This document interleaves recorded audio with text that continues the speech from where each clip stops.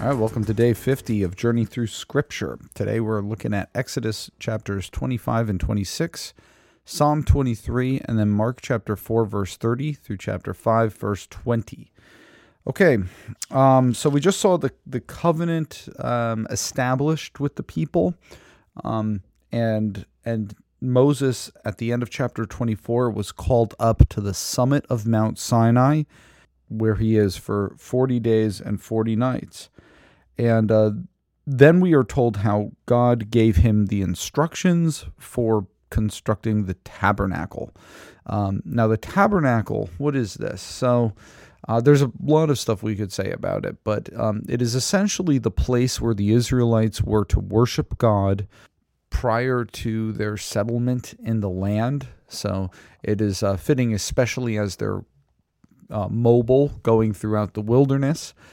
It's somewhat of a prototype of what will eventually be the temple.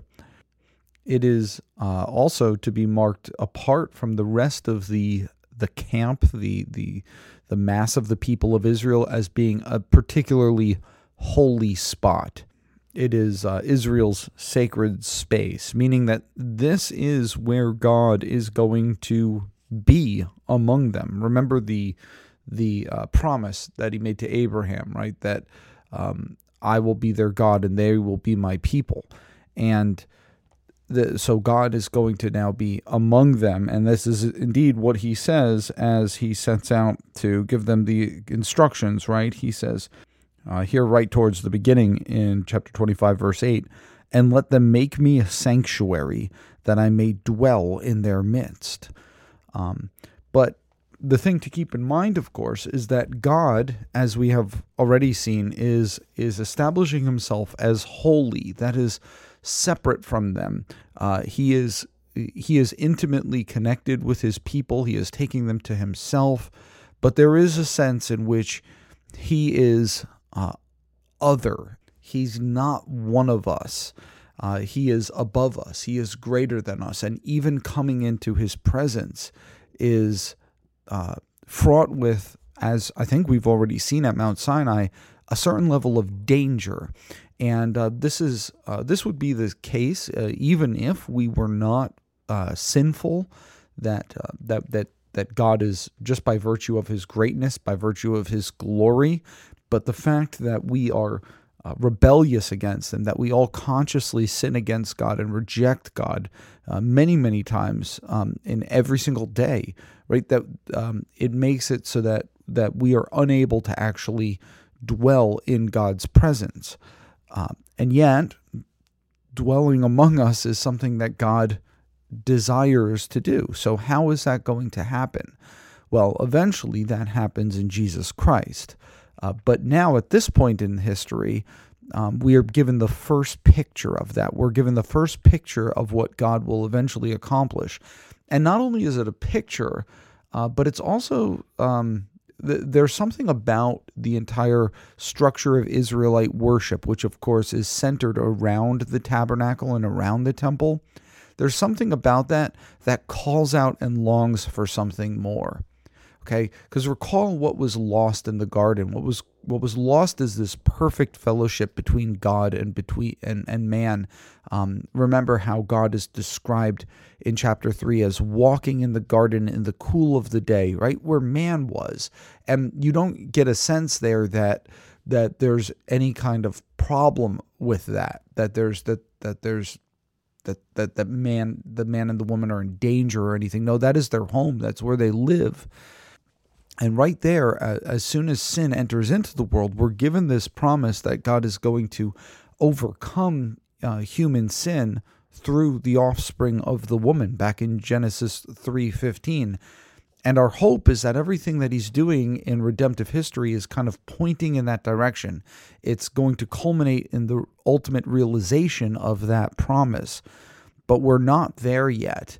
And instead what we're given is a picture of something of what God intends to do, that is by enabling us to have God dwelling in our midst, and for us to be able to enter into his presence, but also a very stark reminder that we are not there yet. And so, yes, God is going to dwell in the midst of the people of Israel in the tabernacle, which in Hebrew is mishkan, which is formed from the verb shakan, which means to dwell or to even to sit sometimes. So the tabernacle is his dwelling place, the place where God is. And it's right there, smack dab in the middle of the people of Israel, but you better not even come near unless you're clean. You better, and if you do, only certain ones of you kind of like belong there at doing the work, and that's going to be the priest, right? And then you start going into the tabernacle, and you get to this inner chamber where, as we will see in the book of Leviticus, only the high priest is allowed to go. Now, it appears here that, as we'll see, that Moses is able to do that as well, but Moses has this special relationship with God, which is emphasized, that he speaks to God. He knows him as a man knows his friend. He speaks to him face to face. He has this unique relationship. But in other words, God is in the midst of his people in the tabernacle, but he is holy and they are sinful. And even with this elaborate sacrificial system set up, they are still not really allowed to be in his presence. That still really has not yet been accomplished. And so it cries out for something more that God is going to do. Okay, so let's start to look at this.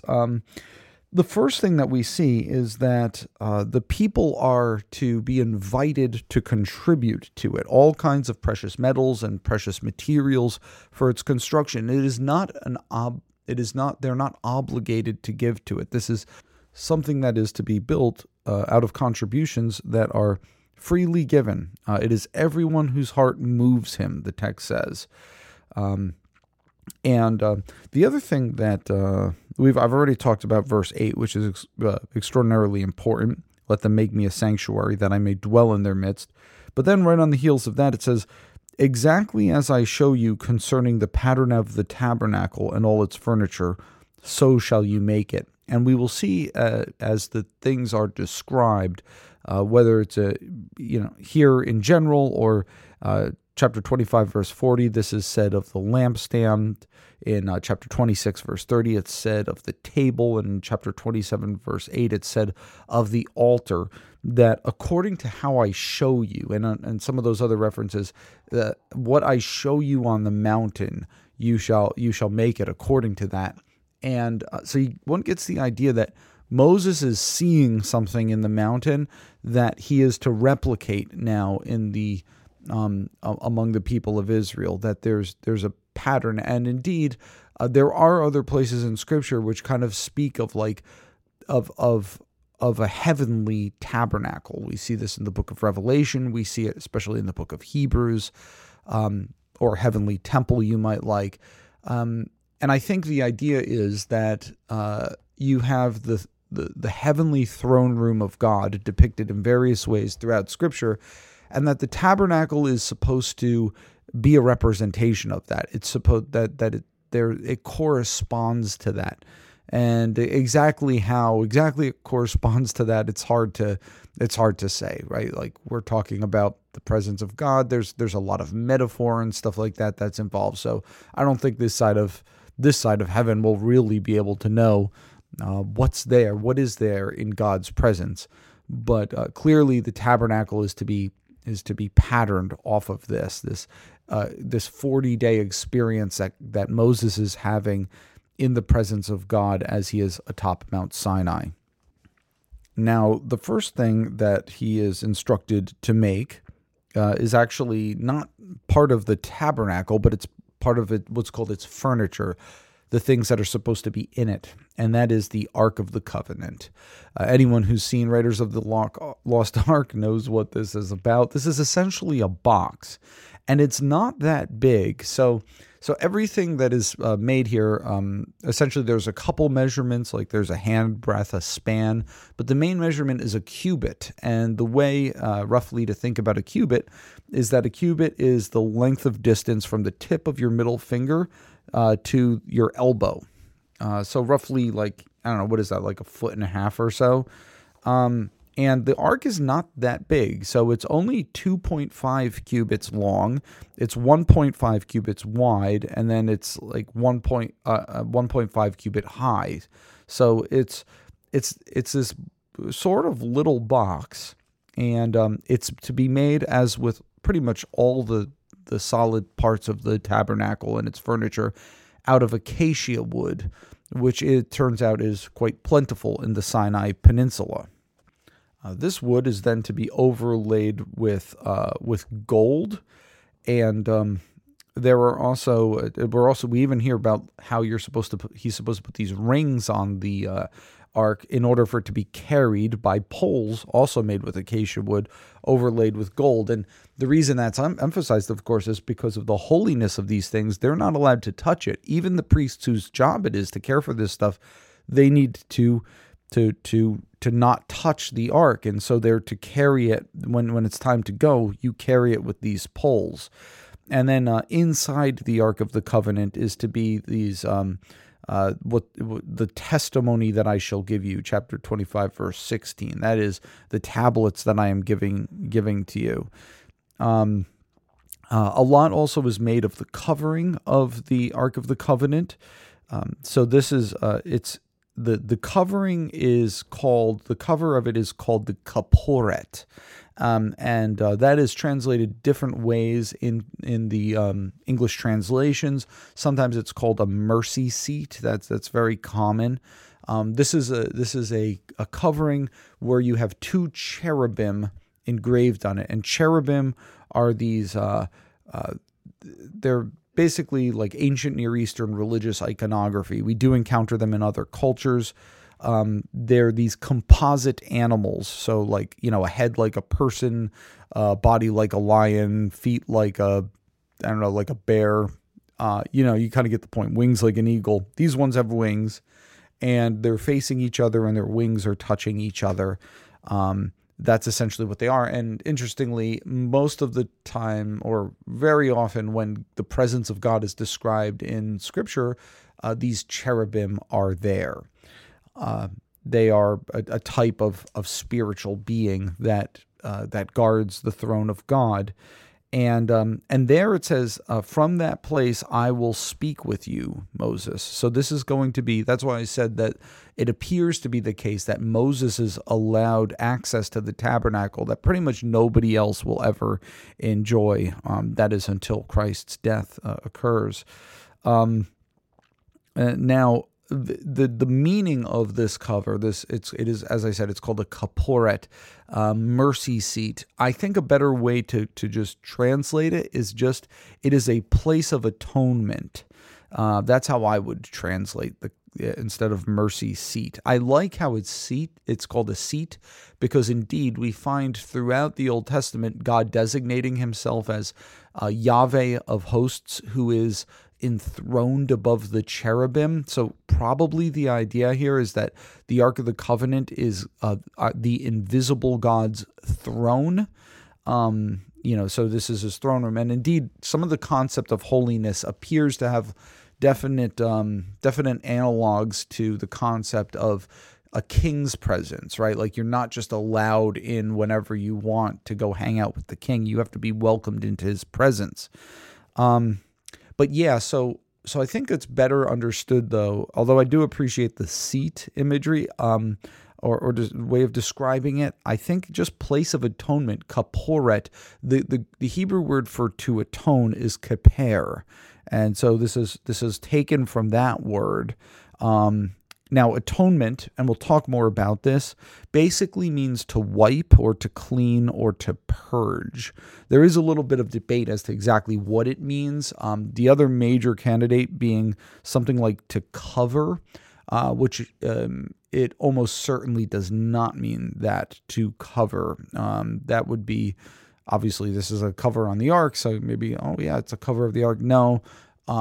You find it in other ancient Near Eastern languages, particularly Akkadian, where the word kapuru means to rub off, to purge, or to purify. And there's a bunch of other arguments that you probably are not interested in hearing that. But yeah, so it probably means to wash or to cleanse. And indeed, this is the place where on the Day of Atonement, which we'll read about in the book of Leviticus, once a year, the priest is to cleanse by sprinkling blood on it. And so the idea being that this is the place where atonement is made for the sins of the people of Israel. Okay, so then the next piece of furniture that's described is the table.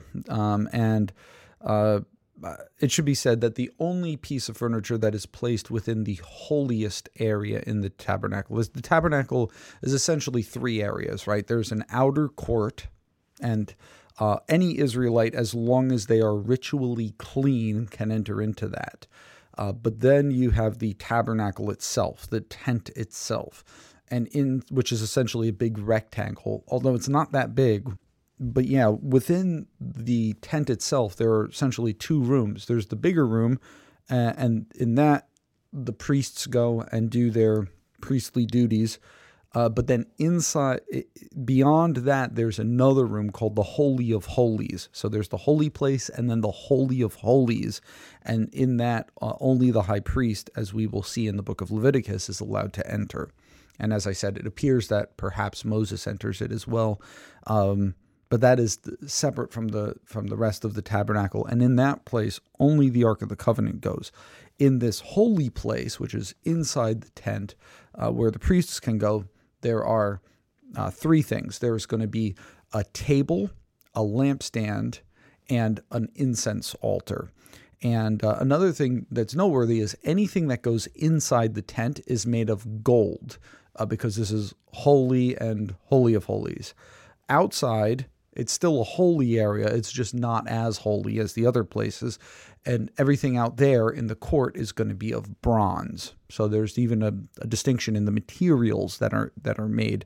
So yeah, the first part of this thing of what goes into that room that is described is the table. And just like the ark, though, that it has rings on it, you have to carry it with poles. And on that table is to be laid what's called the bread of the presence. So these are probably little loaves. We shouldn't think of them as like like an Italian loaf of bread. Again, these things are not that big. But these little cakes of bread, we could almost think, I think of them probably more around the size of like rolls. And there's 12 of them to be placed, one for each tribe, perhaps communicating the idea that someone is home here, right? That the table is set and you are invited to commune with this holy God. Okay, another piece of furniture that is in this room is the lampstand, and this is what will come to be known as the menorah, and this is essentially it's essentially a tree, right? Which is interesting. Okay, and I'll say why it's interesting in a minute, but it's got a base, it's got a long stem, it's got what's described as like cups like almond blossoms coming off of the side of the stem. But then you've got these 6 branches at the top with cups, calyxes, and flowers at the end of them, which is where you would light the flames. And it's all made out of gold, okay? Calyx, go ahead and Google that. That's essentially the part of the flower that's like the leafy green part that the flower buds out of. That's what that is. And that shines light in the in there. And that's essentially the only light that you have inside the tabernacle, which is interesting because technically then the Holy of Holies is completely dark. This is another item, by the way, that says that he's to make it after the pattern that's shown him on the mountain. Now, I said I'd mention another thing about this in a second, and this dovetails with the instruction for the actual tabernacle that is next described in chapter 26. And so we're told about these curtains for it, okay, and so you have these 10 curtains, 4 cubits wide. So the entire thing is 40 cubits long. Not that long if you think of it. Again, think how long a cubit is, 40 of those. And And then you have coverings that go over it made of goat's hair. And yeah, it's kind of sometimes interesting to maybe try to draw what you see being described here. You've got the frames that are made, right, of acacia wood, again, overlaid with gold. They have basis of silver, 2 per frame. And then you have a veil that is to separate the holy place from the most holy place. And on both the curtains that surround the tabernacle, that essentially form its fabric walls, and the veil that separates the holy from the most holy place, guess what's embroidered? Cherubim. Now, what's significant about that? Well, think about when the man and the woman were expelled from the garden. What did God place to guard the entrance of the garden? A cherub, right, with a flaming sword, and to guard holiness. Okay, and then you come. So then when you enter into the tabernacle, and you get this in the temple imagery as well, you have these cherubim there, and remember what the cherub is guarding access to in the Garden of Eden. That is the tree of life. God says, lest they eat of the tree and live forever. And you come into the tabernacle, and what is there? A big golden tree, the lampstand. And so part of the imagery is that this is a regaining of what was lost in the garden. But again, part of it is that like you're sort of regaining, but you're also not regaining it. Like you're not there yet. And there's this anticipation that kind of builds from these symbols and these imagery that cry out for something more. And this is one of the ways, I think, in which the Old Testament and the Old Covenant anticipate the new, that we are waiting for God to do something that is even greater than this. All right, let's look now to Psalm 23. Psalm 23 is a very probably the most well-known psalm, I would say. The Lord is my shepherd, I shall not want.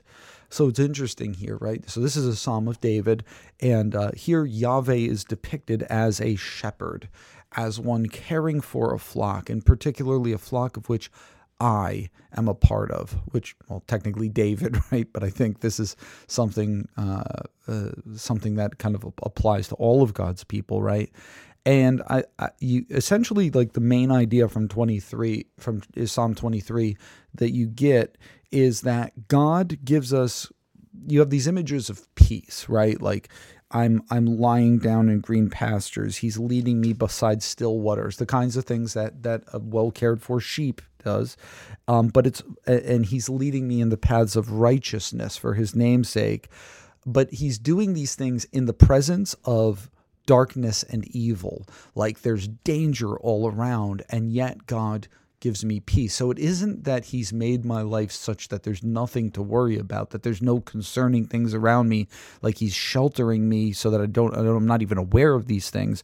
No, those things are there, but he is there guiding me through it and giving me peace in the midst of it. So these things are true even though I walk through Salmavet, the valley of death, the shadow of the valley of death, right? I will fear no evil, for you are with me. Your rod and your staff, they comfort me, right? The rod and the staff, that's what he uses to guide the sheep, and especially perhaps to pull back a stray sheep. And then again, he's preparing a table before me. I'm ready to have a meal. I'm ready to have fellowship. I'm ready to break bread in the very presence of my enemies. But I'm so blessed that I can say that he anoints my head with oil and my cup is overflowing. And so even though these harsh realities are true, surely goodness and mercy shall follow me all the days of my life. And here is that shocking thing, especially after we just learned about holiness and like temple theology and stuff like that in the discussion of the tabernacle. I shall dwell in the house of the Lord forever. I shall dwell in the house of Yahweh. And make no mistake, house of Yahweh, the most immediate thing that would have denoted to the ancient Israelite, is the temple. Like, I shall dwell, and that, well, no, you can't. You can't dwell in the temple. Who can dwell in the temple? And but no, he belongs there. And interestingly, the people of God can kind of say that, but why can we say that? So keep in mind, it is David who is saying this. David who is saying that God's anointed king, belong dwelling in this holy place. Okay, and then you have the ultimate David come along, Jesus. I will dwell in the house of the Lord forever. And then we, repeating the psalm, because we are in him, because we are his, can also say, I will dwell in the house of the Lord forever. All right. Now let's go and look at Mark chapter 4, verse 30, and we're going to chapter 5, verse 20. Here, the last of this collection of parables, the kingdom of heaven is like, the kingdom of God is like a grain of mustard seed, which is the smallest of all the seeds, but then grows and becomes large and all puts out its branches, and all the birds of the air make nests in its shade. So this idea of the kingdom of God will inevitably grow, even though it doesn't look like much right now, Jesus is saying. And indeed, we are witness to this. The kingdom of God now spreading to all nations, tribes, and tongues throughout the earth. The next day, then, Jesus invites his disciples to go in a boat with him and to cross the Sea of Galilee. And as they are out on the sea, and Mark makes note of saying there's actually even other ships on the sea, there becomes a great storm, and the wind and the waves get so bad that they're coming into the boat, and the boat is starting to fill with water. And what's Jesus doing? He's asleep. He's sleeping in the boat. And so they get up, and they're saying, like, Lord, like, what's going on? Don't you care that we're perishing? And Jesus just gets up and he looks around and he says, peace, be still. And the wind ceases and there's calm over the waters. And he looks at them and he says, why are you afraid? Have you still no faith? Like, do you think that I'm going to let harm come to you? And then it says that they were filled with great fear and said to one another, and we looked at this in Matthew as well, okay, who is this that even the wind and the sea obey him? And there I noted a very interesting parallel in Psalm 107, verses 23 through 32. If you know your Old Testament, you know who it is that the wind and the sea obey. Okay, then he comes to the other side of the sea and to a place which Mark calls the country of the Gerasenes. And there's this guy there who's living amongst the tombs. He's got an unclean spirit. And this guy, it's just, you imagine how miserable this guy is, right? No one is able to bind him because he just breaks the chains. He breaks any shackles they put on him. Night and day, he's crying out. I mean, he's living where there's death all around. There's just dead people. He's crying out night and day, and he cuts himself with stones. So this guy who's just totally wrecked by this unclean spirit living in him. And as soon as the unclean spirit sees Jesus, he cries out, what have you to do with me, Jesus, Son of the Most High God? I adjure you by God, do not torment me. So again, this looming question of the identity of Jesus. Just who is this that even the wind and the sea obey him? When demons see him, they know exactly who he is. And Jesus asks, what is your name? And he says, my name is Legion, for we are many. So now it's like a plurality. This guy's he's filled with demons. And he begs that Jesus would send him into a nearby herd of pigs, which is a sizable herd, 2,000. So this is the entire region, making a serious living off of these pigs. Note that for the Israelites, pigs are unclean animals, and Jesus allows the spirits to enter into the pigs, and immediately they pretty much run off a cliff into water and are drowned. The herdsmen, of course, are not too happy about this, and they run and they tell the village what happened, and the village comes back and they're afraid, right? And they beg Jesus to depart. They just saw this guy. They just saw this guy who was filled with demons, right? Now sitting clothed and in his right mind, and Jesus has helped him, and they want him to leave. Okay, not everyone who knows the power of Jesus wants him in their life, and so they beg him to depart. So the end of this story, Jesus goes to this guy and he goes, "Go and go home. Tell your friends how much the Lord has done for you and how he has had mercy on you." And he actually goes and he tells this throughout the Decapolis, throughout this series of 10 small cities there, what had happened. And he spreads the word there. Okay, that's it for today. Again, thank you very much for joining, and I look forward to tomorrow with you. Until then, keep reading Scripture, keep being built up through the Word of God. And so until then, take care and bye-bye.